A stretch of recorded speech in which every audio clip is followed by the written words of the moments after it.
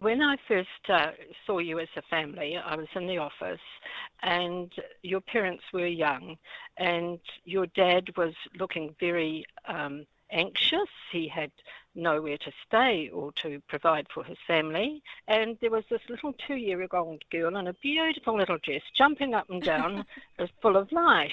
And my mind immediately went back to a couple who had to, by government decree, leave Nazareth and move to Bethlehem, and they had nowhere to stay.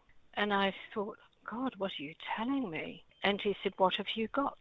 And I said, oh, we have a sleep-out room which would house the family quite adequately. So learning new things in a new country, hadn't seen a kettle, didn't know what a microwave was, different way of cooking.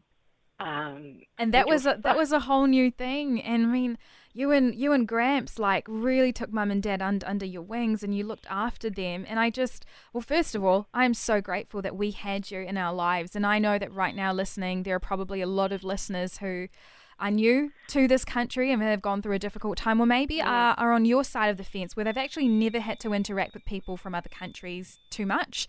What would you say to both of those groups of people? People who've just come into a new country and they feel so lost, or people and those who possibly could help but they just don't know where to start? One of the things is it's very difficult when you're new in a new place is to ask anybody anything, but sometimes it takes courage to ask that you need the help. But the main thing is, of course, that God says, talk to me about it first.